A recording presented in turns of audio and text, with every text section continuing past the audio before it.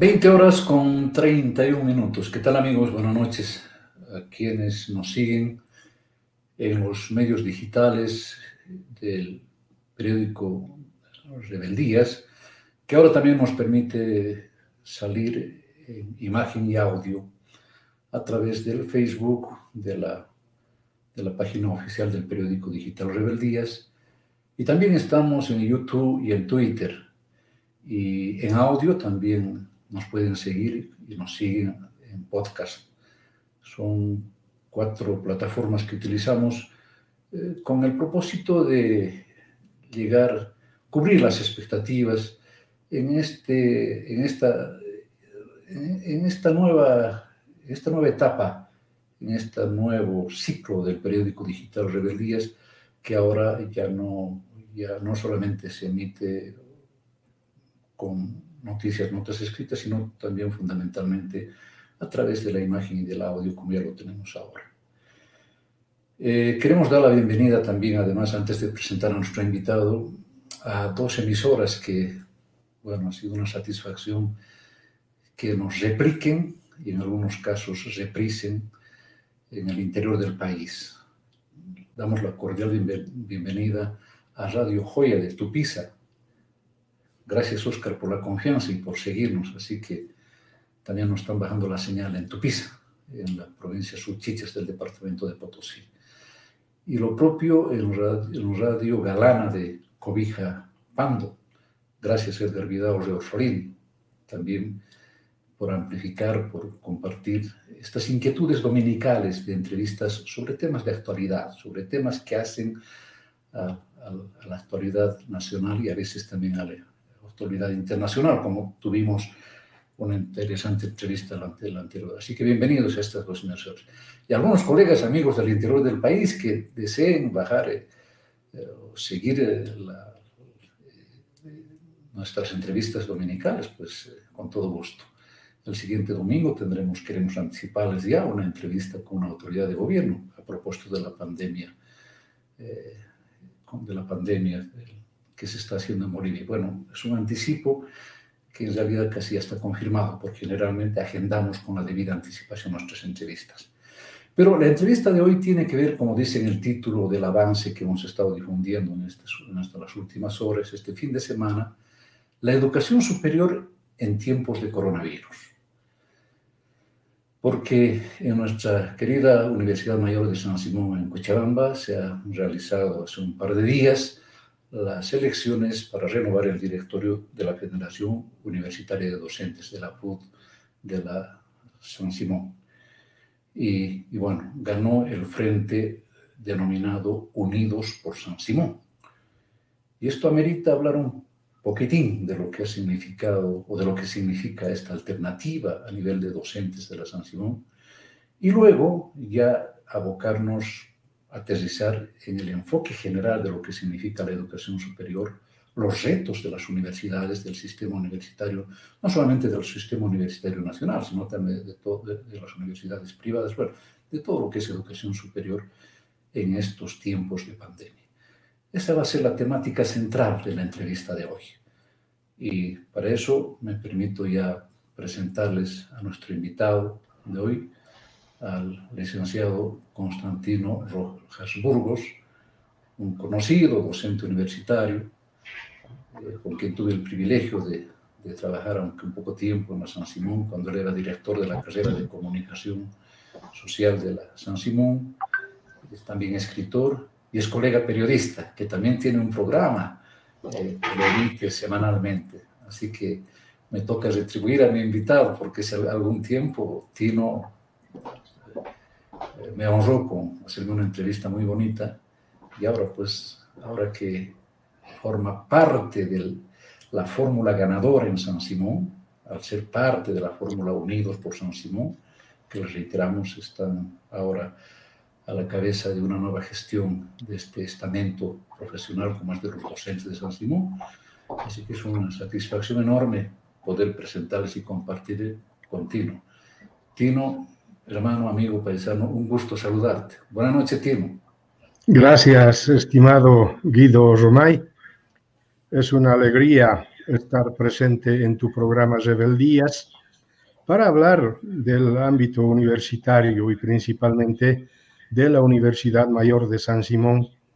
Primero, para referirnos a las elecciones de la Federación Universitaria Docente y luego el trabajo académico que se está desarrollando a través de las aulas virtuales en presencia de la pandemia del coronavirus COVID-19, que prácticamente ha condicionado también la práctica docente en la universidad. Grato estar en tu programa, estimado Guido, felicitarte por esta iniciativa y por darme además la oportunidad de reflexionar sobre temas académicos que ocurren en la Universidad Mayor de San Simón. Gracias, Tino. Y feliz coincidencia, querido Tino. Desde hoy amplifica nuestra señal Radio Joya en 105.5 de Tupiza, de la linda Tupiza, Tino. Tú sabes qué bueno, que qué bueno.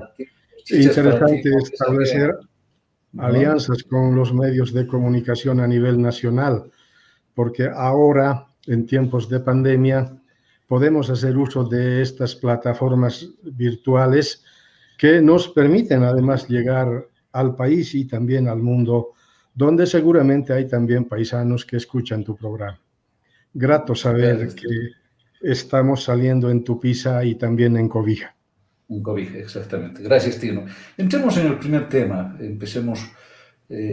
Coméntanos un poco cómo es que el frente denominado Unidos por San Simón, de cuya fórmula formas parte tú, en las redes sociales, mucha adhesión, mucha felicitación a Tino Rojas, que eres eres el referente de esta fórmula por tu perfil profesional, por tu trayectoria, tu calidad humana, en fin, ¿no? Y las redes sociales de alguna manera reflejan esto, ¿no, Tino? De alguna manera nos muestran. Bueno, yo llevo como 20 años en la Universidad Mayor de San Simón y la ventaja es haber estado en distintas posiciones en la carrera de comunicación y en la Facultad de Humanidades. Me tocó como 4 años de ser el jefe del programa de comunicación y luego de programa pasar a carrera y a partir de ahí institucionalizar todas las instancias de representación del cogobierno docente estudiantil. Logré ser el director de carrera, el primer director elegido en claustro de la carrera, gestión 2007-2009, pero después también pasé siendo consejero de carrera, consejero facultativo, consejero universitario y por más de 5 años jefe del Departamento de Relaciones Públicas en una gestión muy complicada, muy difícil, pero que finalmente logré volver a la docencia y actualmente me desempeño en comunicación como profesor de la materia de radio, de taller de medios alternativos y también de la materia de taller de tesis 1. Pero ahora, con la elección del nuevo comité ejecutivo de la Federación Universitaria Docente, estoy como secretario de prensa y de información, junto a Gunnar Zapata, 2 comunicadores sociales que seguramente vamos a tener el desafío de informar de manera permanente sobre las acciones que desarrolle la Federación Universitaria Docente. Una de las tareas, yo diría, una de las tareas importantes será el Congreso Institucional, que prácticamente ha sido abandonado hace muchísimo tiempo. Y esta precisamente ha sido una de las plataformas que hemos ofrecido a través del Frente Unidos de San Simón, incluido el respeto por la dignidad docente, debido a que en este último tiempo existen rumores de la rebaja de salarios, rumores de jubilación de docentes, pese a que el estatuto orgánico y la constitución política del país aún no permite esta posibilidad, pero teniendo un gobierno que distorsiona y manipula las normas, todo es posible. El Frente estará dispuesto a defender estos derechos que tiene el docente universitario en concordancia con la norma universitaria. Ahora, interesante señalar también que en la elección se han presentado 3 frentes: Unidos por San Simón, Renovación Docente y Miradas. Yo debo señalar que Miradas es un tercer bloque que siempre aparece en todas las elecciones con el mismo candidato. Y menos mal que siempre pierde. Pero bueno, la pelea fue con Unidos por San Simón, que es un frente, yo diría, independiente, autónomo. No tiene ninguna relación con el actual rector, que ha formado más bien el Frente de Renovación Docente y le ha dado todo el respaldo.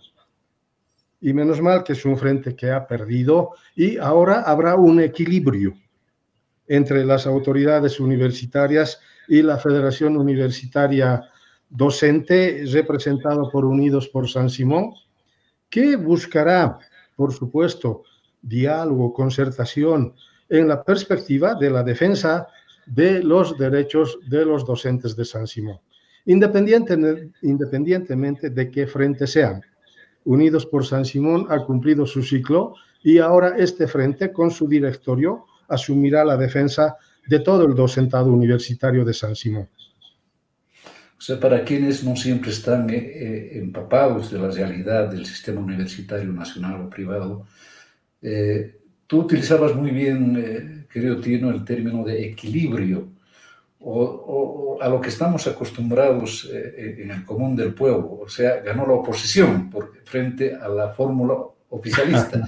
Un poco le mostremos así a la opinión pública. No, por supuesto. Pero será una oposición crítica, una oposición constructiva, una oposición con propuestas que puedan reivindicar la labor docente, que en las anteriores gestiones, con apoyo del rector, al que se conoce como Negro Ríos, con las disculpas del ex rector, lamentablemente ha controlado todas las instancias de poder de la universidad. Y creo que con esta elección se rompe esa dependencia hacia la autoridad, y hay más bien un equipo de trabajo que irá con propuestas, irá con alternativas de solución, para que en el marco del diálogo se logre desarrollar un trabajo conjunto y que no haya imposiciones de ninguna naturaleza desde la autoridad que tiene el poder de tomar decisiones y de asumir en algunos casos decisiones que no les competen en relación al docentado, principalmente desde la Federación Universitaria Docente. Siempre es saludable el equilibrio en todo ámbito, ¿no, Tino? Siempre es saludable. Lo hegemónico, lo absorbente, no le hace bien a una institución como es una Universidad de San Simón, a un país, a una región. Bueno, nos alegra mucho y saludamos este equilibrio que ustedes han logrado por méritos propios, Tino. Bueno, ingresando un poco, yo ya más quiero aprovecharte, explotarte para hablar de temas académicos, universitarios, que es tu fuerte. Definitivamente, Tino, tú sabes que la pandemia COVID-19 ha interpelado el rol del maestro de primaria, de secundaria, de universidades, de institutos, de autoridades, por supuesto. Nadie se libra de todos los que estamos involucrados en educación, primaria, secundaria y educación superior. Digo que ha interpelado porque ahora nos toca, pues también soy maestro, bueno, director por ahora, pero maestro, digamos, nos toca enfrentarnos a una nueva realidad, a un mundo diferente, y en eso están ustedes también, Tino. Coméntanos un poco cómo están enfrentando desde la San Simón como estamento docente esta dura realidad que estamos viviendo de la pandemia, Tino.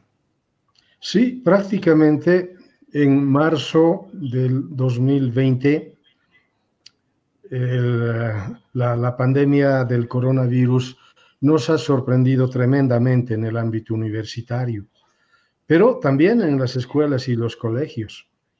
El primer semestre habíamos empezado un 28 de febrero con clases presenciales y de repente el 10 de marzo nos dicen que hay una suspensión de las actividades, una decisión de la cuarentena forzada para todo el ámbito universitario, el ámbito escolar, y tuvimos que optar por las plataformas virtuales.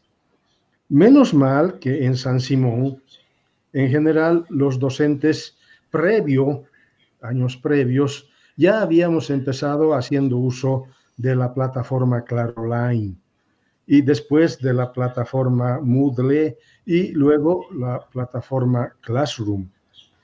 Pero bueno, no todos docentes que habíamos asumido la decisión de tomar diplomados, de tomar maestría o de tomar doctorado en el posgrado, que había implementado esta educación virtual a través de las plataformas. Pero en general, muchísimos docentes en este semestre han tenido que hacer los esfuerzos necesarios para aprender a usar estas plataformas. Y mucho más los estudiantes que en alguna medida no habían tenido experiencias de uso de la plataforma. Habíamos creído que los estudiantes de 18 a 25 años ya eran los que hacían uso de lo digital, pero no tanto en el ámbito educativo, hacían uso de su celular, de su computadora, pero para otras actividades, no precisamente para el sistema educativo. De modo que ese semestre ha sido bastante complicado para docentes y para estudiantes entrar en esta dinámica. Sin embargo, las autoridades han hecho los esfuerzos necesarios para que tanto docentes y estudiantes entren a la dinámica de hacer uso de estas plataformas.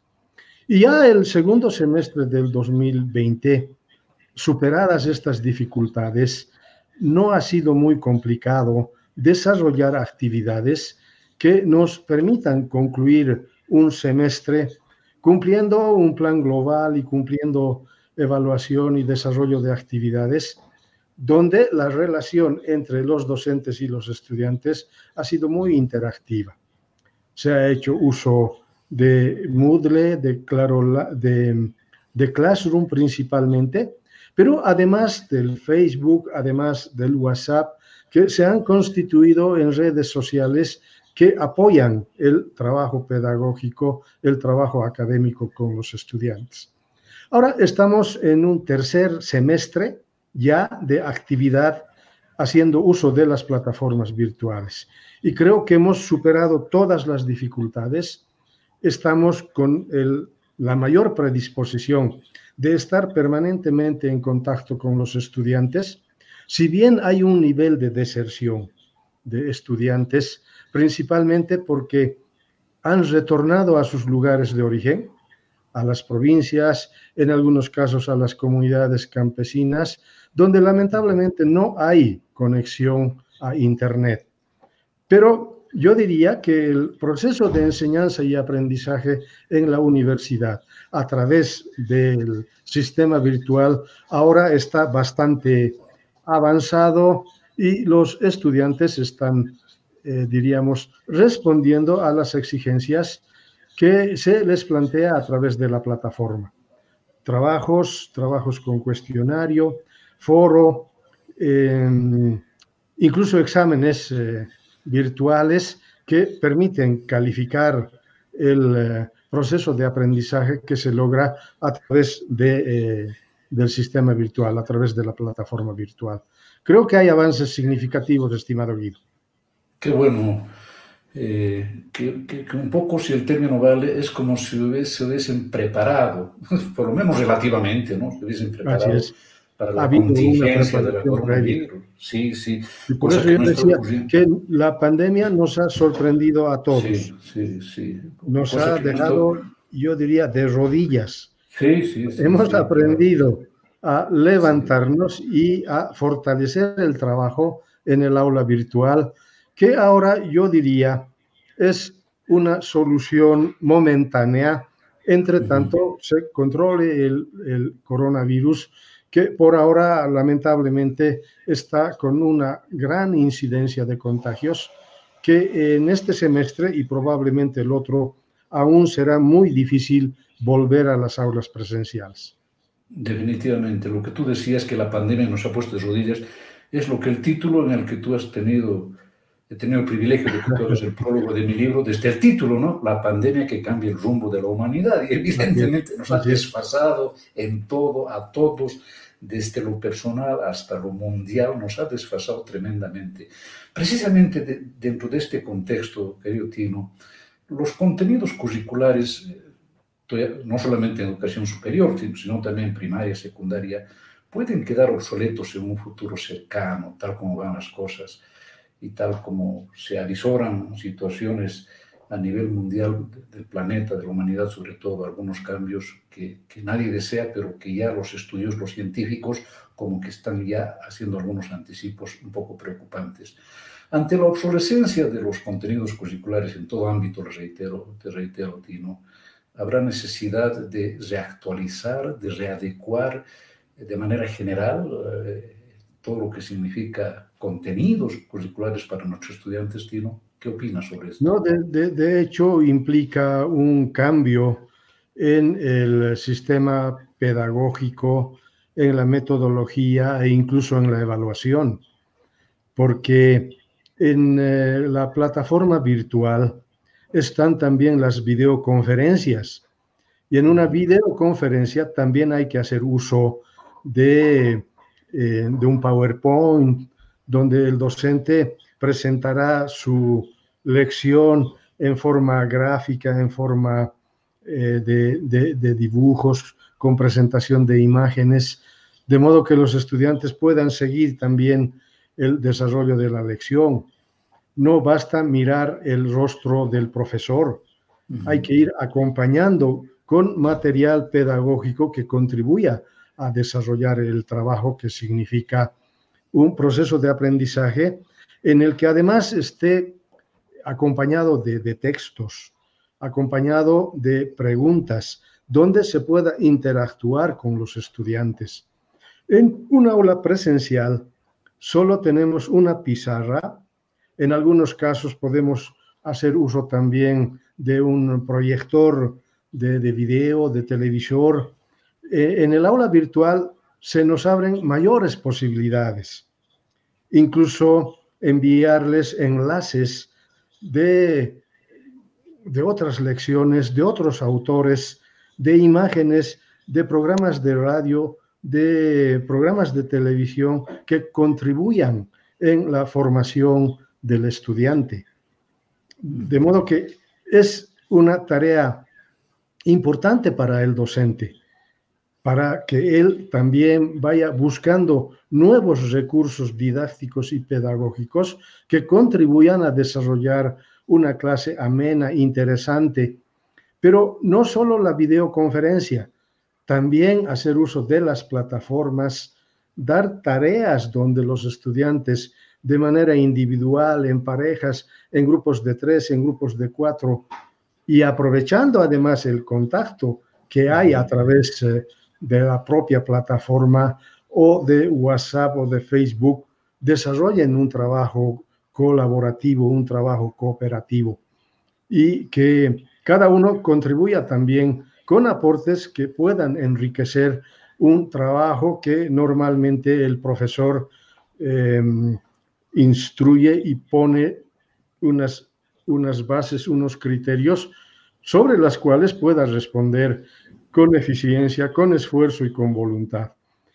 No es lo mismo estar en una clase presencial que estar en el aula virtual, donde yo diría que hay mayor necesidad de tener apoyo didáctico y pedagógico para que el estudiante no sienta que hay una distancia entre el profesor mediado por una computadora, por una plataforma virtual, y un profesor ausente que no acompaña un proceso de enseñanza y aprendizaje. Y ese creo que es el gran desafío que nosotros como también estamos aprendiendo y estamos respondiendo a la iniciativa de lograr una interacción permanente con los estudiantes.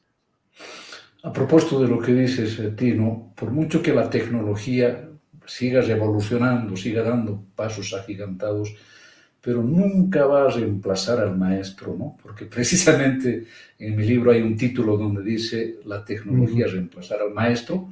Entonces, y se lo está viendo ahora en carne propia, y sobre todo los padres de familia, en el caso de la universidad, los propios estudiantes, están viendo que definitivamente el maestro, entre comillas, es insustituible, por mucho que un estudiante de primaria, de secundaria, universitario tenga todos los dispositivos de última tecnología, del último grito de la tecnología del celular, o, bueno, cualquier otro dispositivo, pero como la clase presencial, viéndolo al maestro, compartiendo no solamente conocimientos, sino también pues valores, inquietudes, una sonrisa. Bueno, hay cosas que no, jamás van a reemplazar al maestro, ¿no? Sino jamás, por mucho que la tecnología nos dé todo, pero jamás la reemplazar al maestro. No, imposible reemplazar al maestro. El maestro, yo diría que es fundamental en el proceso de enseñanza-aprendizaje. El maestro es el intermediario, es el guía, es el acompañante de la formación académica del estudiante.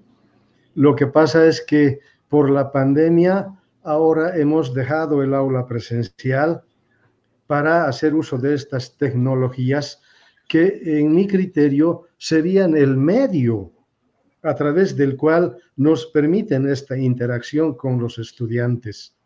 Y qué bueno además que hayan aparecido estas tecnologías de la información y comunicación que nos permiten desarrollar procesos de enseñanza y aprendizaje, ahora con niños de escuela, el ciclo secundario, pero también el universitario. Es el caso nuestro de la Universidad Mayor de San Simón, que ha sabido solucionar los problemas a tiempo para que el proceso de enseñanza-aprendizaje no se vea interrumpido de ninguna manera. Y creo que en esto tenemos que destacar que la tecnología más bien se constituye en un aliado de los profesores y de la misma universidad para desarrollar procesos de enseñanza-aprendizaje en tiempos de pandemia que a futuro creo que todavía nos van a ir acompañando y seguiremos desarrollando esta acción educativa y pedagógica a través del aula virtual. ¿Qué hubiera pasado si no hubieran existido estas tecnologías? Probablemente el sistema educativo estaría en crisis, estaría en serias dificultades. Sí, Tino, evidentemente. Expertos y privilegios expertos y pedagogos de todo el mundo coinciden en señalar que se vienen tiempos difíciles a los seguidores del periódico digital Rebeldías y también a quienes nos siguen en las radios de Tupiza y de Cobija. No es la intención alarmar, pero se vienen tiempos difíciles, ¿no? Pero como siempre estamos, el Internet nos permite, ¿no? Un poco curiosear, inquietarnos, ver quizás qué es lo que opinan los que conocen esta temática tan emergente de la pandemia. Ante esta situación de que se vienen tiempos difíciles, Tino, ¿qué hacer en educación superior, específicamente en educación superior? Bueno, yo creo que para los profesores es un desafío hacer uso de estas tecnologías de la información y la comunicación y más bien tratar de renovar contenidos, renovar la metodología, incluso el sistema de evaluación, que no es lo mismo que se da en un aula presencial. Pero por otro lado también creo que es necesario que el gobierno encuentre alternativas para que el uso de Internet llegue a todos los sectores del país, que el Internet no sea solo privilegio de uso de los cercados de las ciudades del país, que también se vea la necesidad de hacer uso en las provincias, en las comunidades campesinas, donde de verdad hay estudiantes, no solo del sistema universitario, también del ciclo secundario, del ciclo primario. Ahora, muchos estudiantes tienen dificultades de acceso a Internet. Incluso aún estando en la ciudad, hay estudiantes que tienen que comprar megas y sus megas se acaban de lo más rápido, o hacen uso de un celular que no es compatible con la plataforma virtual que está usando el docente. Aún hay una serie de dificultades que se debe encarar en cuanto al acceso a Internet, en cuanto a acceso a computadoras, a celular, que permitan que el proceso de enseñanza y aprendizaje sea permanente, que no entre unas veces se pierda, otras veces aparezca por problemas de conectividad. Y creo que este es un desafío del gobierno. Y yo no sé dónde anda ese subsistema Tupac Katari, que parece que ha sido algo que no está funcionando adecuadamente. Y bueno, habrá que esperar que se solucione este problema. Y el otro tema está referido a los estudiantes, que tienen la necesidad de readecuarse a este nuevo contexto que está viviendo el país. Un sistema universitario enfrentado a la pandemia del coronavirus que nos pone una serie de condicionamientos y condicionamientos que en definitiva también inciden en el proceso de enseñanza y aprendizaje. En este sentido, creo que hay necesidad todavía de superar estos problemas.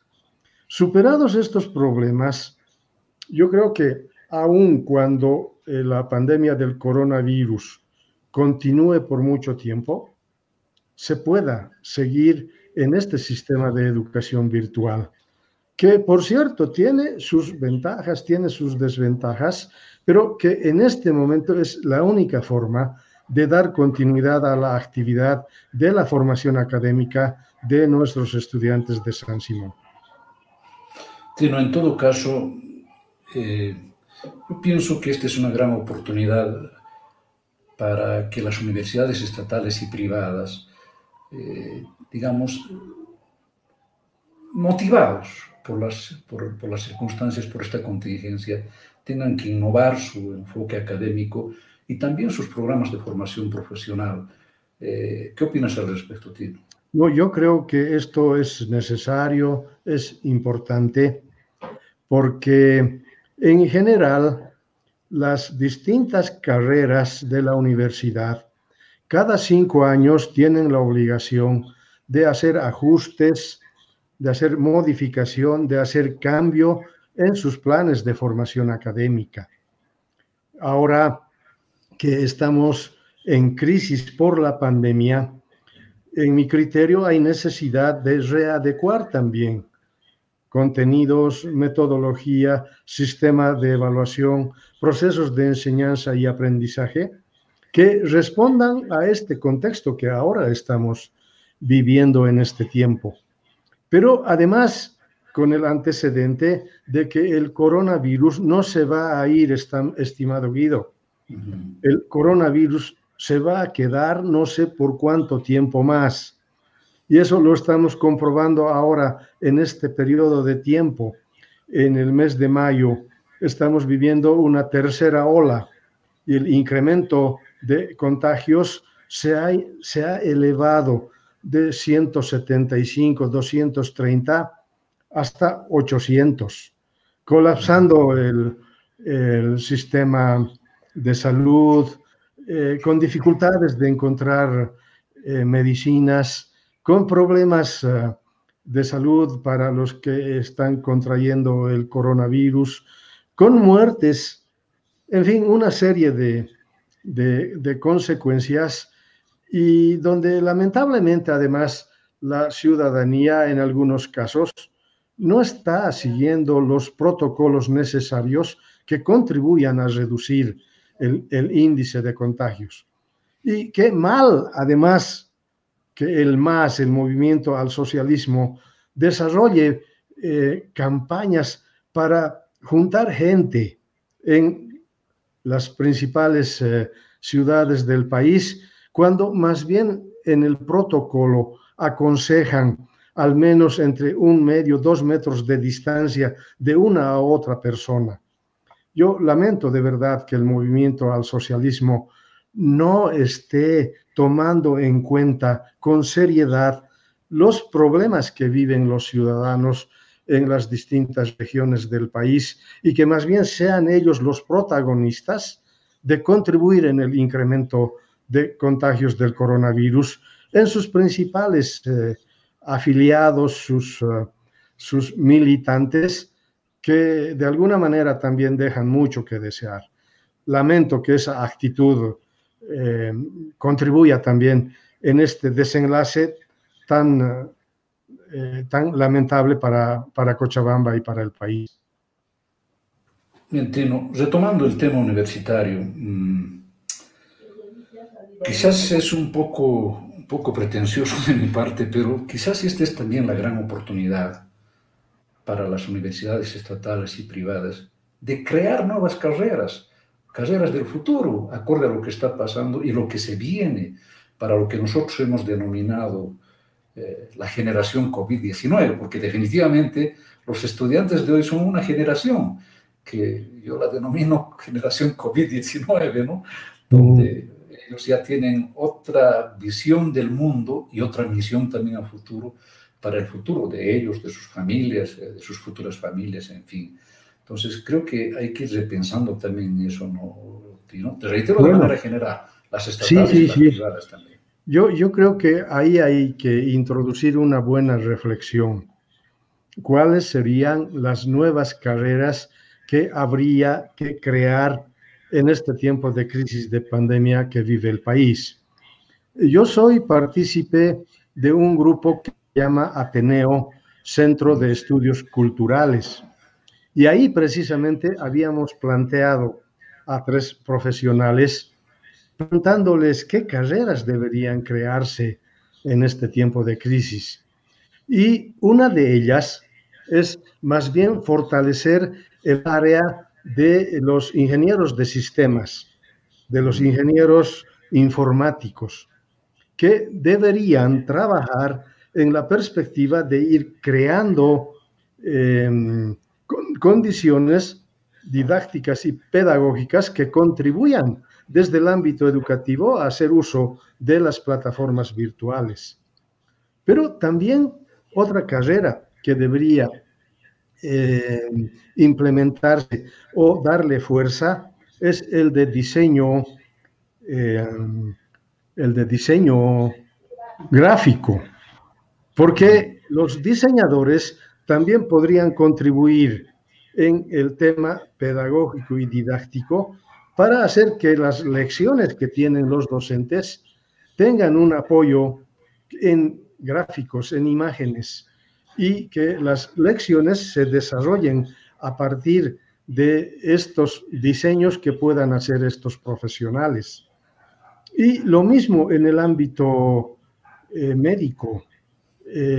Hay ya una profesión que está vinculando el médico y las tecnologías de la información y la comunicación. Y seguramente irán apareciendo también otras necesidades que contribuyan a crear nuevas carreras para tener una formación académica que contribuya también a responder a las necesidades que la pandemia seguramente va a ir abriendo horizontes para nuevas profesiones. En el ámbito médico, por supuesto, ahí hay que reforzar también distintos temas y contenidos que deberían incorporarse en el plan de estudios para actualizar, si quieren, el tema del COVID y empezar a reflexionar sobre estos temas en el ámbito universitario. Lo propio el ámbito de la odontología, ¿no? Que no puede estar al margen de todo el fenómeno que estamos viviendo a partir de la pandemia. Sí, no, evidentemente. En realidad, no precisamente crear, sino también algunas carreras readecuar, Exacto. reinventarse.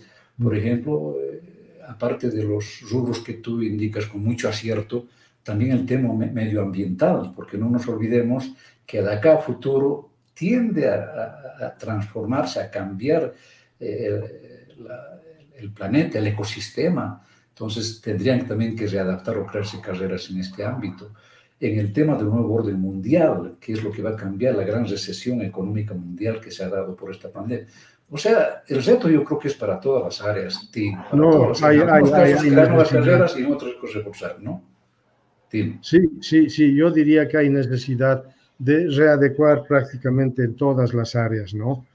Y esa es una tarea que empieza a partir de la identificación de necesidades que contribuyan a esta reactualización y a una readecuación incluso de contenidos, de metodología que permitan que el sistema educativo también pueda dar un cambio fundamental en la oferta académica que va a ofrecer en cada una de las carreras. Y eso implica también una revisión de los planes de estudio en cada una de las carreras que contribuyan a incorporar estos temas que son fundamentales y que no pueden dejarse de lado. Sí, no, en todo caso, ya en la parte final de esta entrevista, tienen muchos retos por delante como Federación Universitaria de Docentes, como flamante comité ejecutivo de la Federación Universitaria de Docentes, Tino. Bueno, no digo que ustedes van a solucionar los tantísimos problemas tan complejos, ¿no? Pero a veces las inquietudes, las iniciativas nacen de estamentos tan importantes como es la Federación Universitaria de Docentes. Bueno, otra cosa es que las instancias superiores acojan de buena manera una iniciativa o no, ese es otro tema, pero por lo menos queda, digamos, esa misión cumplida. Entiendo que ustedes se han trazado metas, objetivos, Tino, quizás sí. Ya redondeando la entrevista con la primera parte del frente ganador de Unidos por Cochabamba, o por Cochabamba, por San Simón. Bueno, San Simón es Cochabamba, Cochabamba es San Simón, ¿no? Así que el lapsus vale. Entonces, ya casi en la parte final, Tino, creo que el reto es grande para ustedes como flamante comité ejecutivo de la Federación Universitaria de Docentes de nuestra San Simón de Cochabamba. Tino. Bueno, en la propuesta de trabajo del Frente hay tareas específicas que están destinadas al docente. Y una de las primeras que yo diría ha tenido un resultado en los docentes es que no vamos a aceptar por nada la reducción de los salarios y que lucharemos por la vigencia de todos los beneficios laborales del docente, principalmente la estabilidad en el trabajo, el bono de antigüedad y la jubilación voluntaria de los docentes, además de la reposición anual del poder adquisitivo del salario. Por otra parte, la tarea también es exigir al gobierno nacional la declaración de sector estratégico a la universidad, con un presupuesto adecuado para la Universidad Mayor de San Simón, así como establece la Constitución Política del Estado.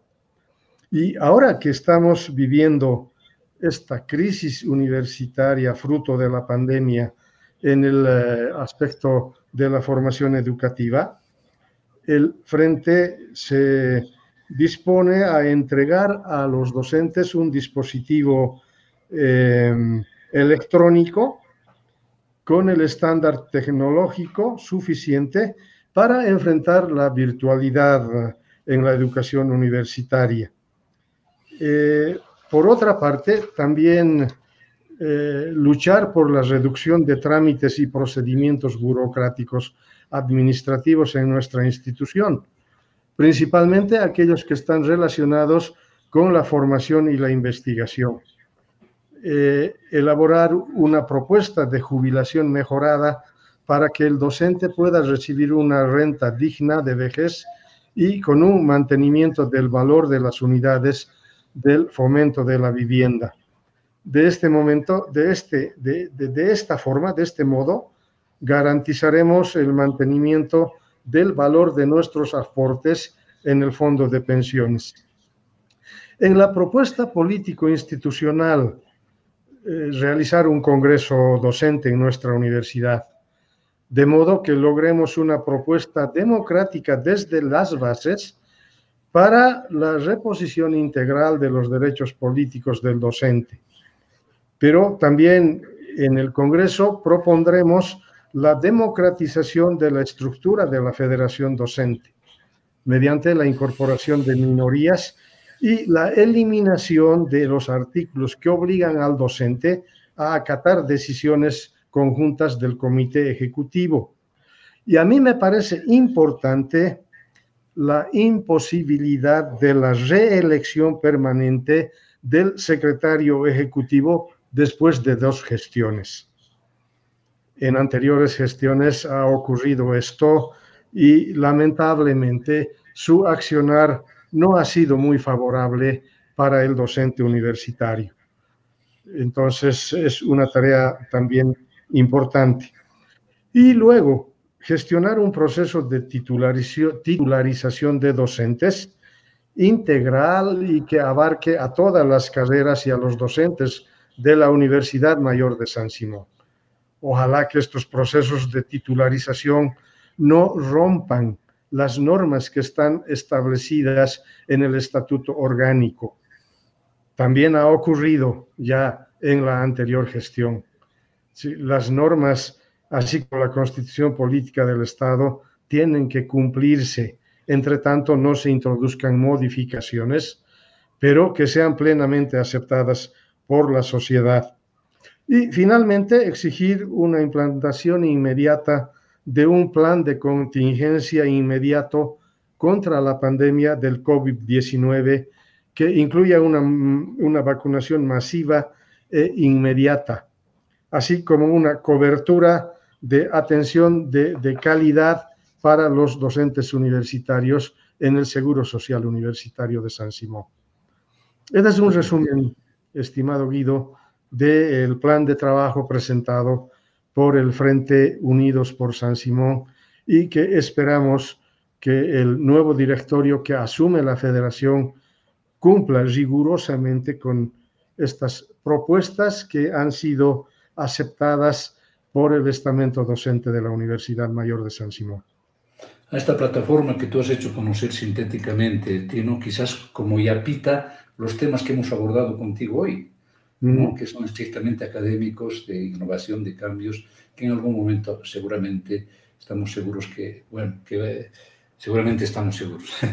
Sí estamos seguros que va a haber esa... Sí, no, obligado por las circunstancias, las circunstancias nos obligan, Tino, a cambiar. Yo tengo una tesis filosófica que la manejo desde Potosí, Tino, y que no la he cambiado. Tengo una frase que dice que de toda crisis surge algo nuevo. Y es una gran verdad, ¿no? Claro, hasta en lo personal, en lo familiar pasa eso. Nos sacude algo, nos deja en shock, si se quiere, pero pasa ese shock, pasa esa crisis, ya sea personal, familiar o institucional, y bueno, uno tiene que reinventarse para seguir avanzando y generando nuevas ideas. Y pienso que ese es el reto ahora de la San Simón, Tino. No, por supuesto. Es decir, cada periodo de tiempo nos presenta un contexto actual, pero en la medida en que pasa el tiempo, hay cambios que se van introduciendo en el país, en el mundo, y en este caso, la pandemia prácticamente nos ha obligado a hacer uso de las tecnologías de la información y la comunicación, de las plataformas virtuales, a las cuales nosotros tenemos que aceptarlas como aliadas del proceso de enseñanza-aprendizaje. No podemos estar al margen. Como docentes nos obliga a estar actualizados, nos obliga a investigar, nos obliga a hacer uso de las diferentes herramientas que nos presentan estas plataformas. Y para los estudiantes lo propio. Hay un nuevo sistema de formación académica a las cuales ellos tienen inevitablemente que seguir y avanzar también en un proceso de enseñanza-aprendizaje, tanto para el docente como para el estudiante, de manera que aliados y en concomitancia se pueda desarrollar un trabajo pedagógico y académico que contribuya en la formación profesional y universitaria. No hay más donde perderse, estimado Guido. Es eso lo que debemos hacer. Perfectamente, tío. Ahora sí, ya te doy el último retorno para tus palabras finales, si quieres agregar algo más o tu despedida, querido tío. Bueno, Guido, yo quiero agradecerte por haberme dado la oportunidad de reflexionar primero sobre las elecciones de la Federación Universitaria Docente, pero además el desafío que queda de este directorio que asume la responsabilidad en la conducción de la federación. Y segundo, por haber reflexionado sobre el tema de la educación virtual y la necesidad de introducir cambios en los planes de trabajo, en los planes globales, en la metodología, en el sistema de evaluación, y que en este tiempo tan difícil que estamos viviendo podamos hacer uso de estas tecnologías para que la formación académica no se desmorone, que continúe adelante y que vaya cumpliendo la función de formar profesionales competentes al servicio de la región y al servicio del país. Ha sido un gusto, estimado Guido, agradecerte por esta posibilidad y pues que el programa siga contribuyendo en estos temas de análisis, de reflexión y de propuestas al país en su conjunto. Gracias, un abrazo, Tino. estimado Guido. Gracias, Tino. A los seguidores, a quienes nos siguen en YouTube, en Facebook, en Twitter y también en audio, en podcast. Y también agradecer a a dos emisoras que se incorporan a partir de hoy, a Radio La Joya, Radio Joya en Tupiza, en 105.5, sí, y Radio Galana en Cobija Pando, del compañero, amigo, colega Edgar Vidal Reuxolini. Desde hoy también ellos amplifican, comparten estos programas dominicales. El siguiente domingo, amigos, tendremos una entrevista con una autoridad de gobierno sobre el tema del momento, la pandemia. Vamos a hacer una entrevista desde otro contexto, desde otro ángulo, tratando siempre de marcar diferencia en este tipo de entrevistas, abordando temáticas que habitualmente no se los toca en algunas notas o en el abordaje periodístico de los medios de comunicación. El domingo, como hoy, estaremos con una autoridad de gobierno. Generalmente nosotros agendamos con la debida anticipación nuestras entrevistas, de modo que ya oportunamente les haremos conocer el tema central y la descripción breve de lo que significará este abordaje de la temática del próximo domingo. Así que un agradecimiento a quienes nos siguen en las redes sociales y a los seguidores a quienes nos siguen también ahora en Tupiza y en Cobija Pando a través de las emisoras que hemos mencionado. Gracias por su atención, amigos. Y recuerden lo que decíamos hace un momento con el licenciado Tino Rojas. De toda crisis surge algo nuevo. Gracias. Buenas noches. Hasta la próxima.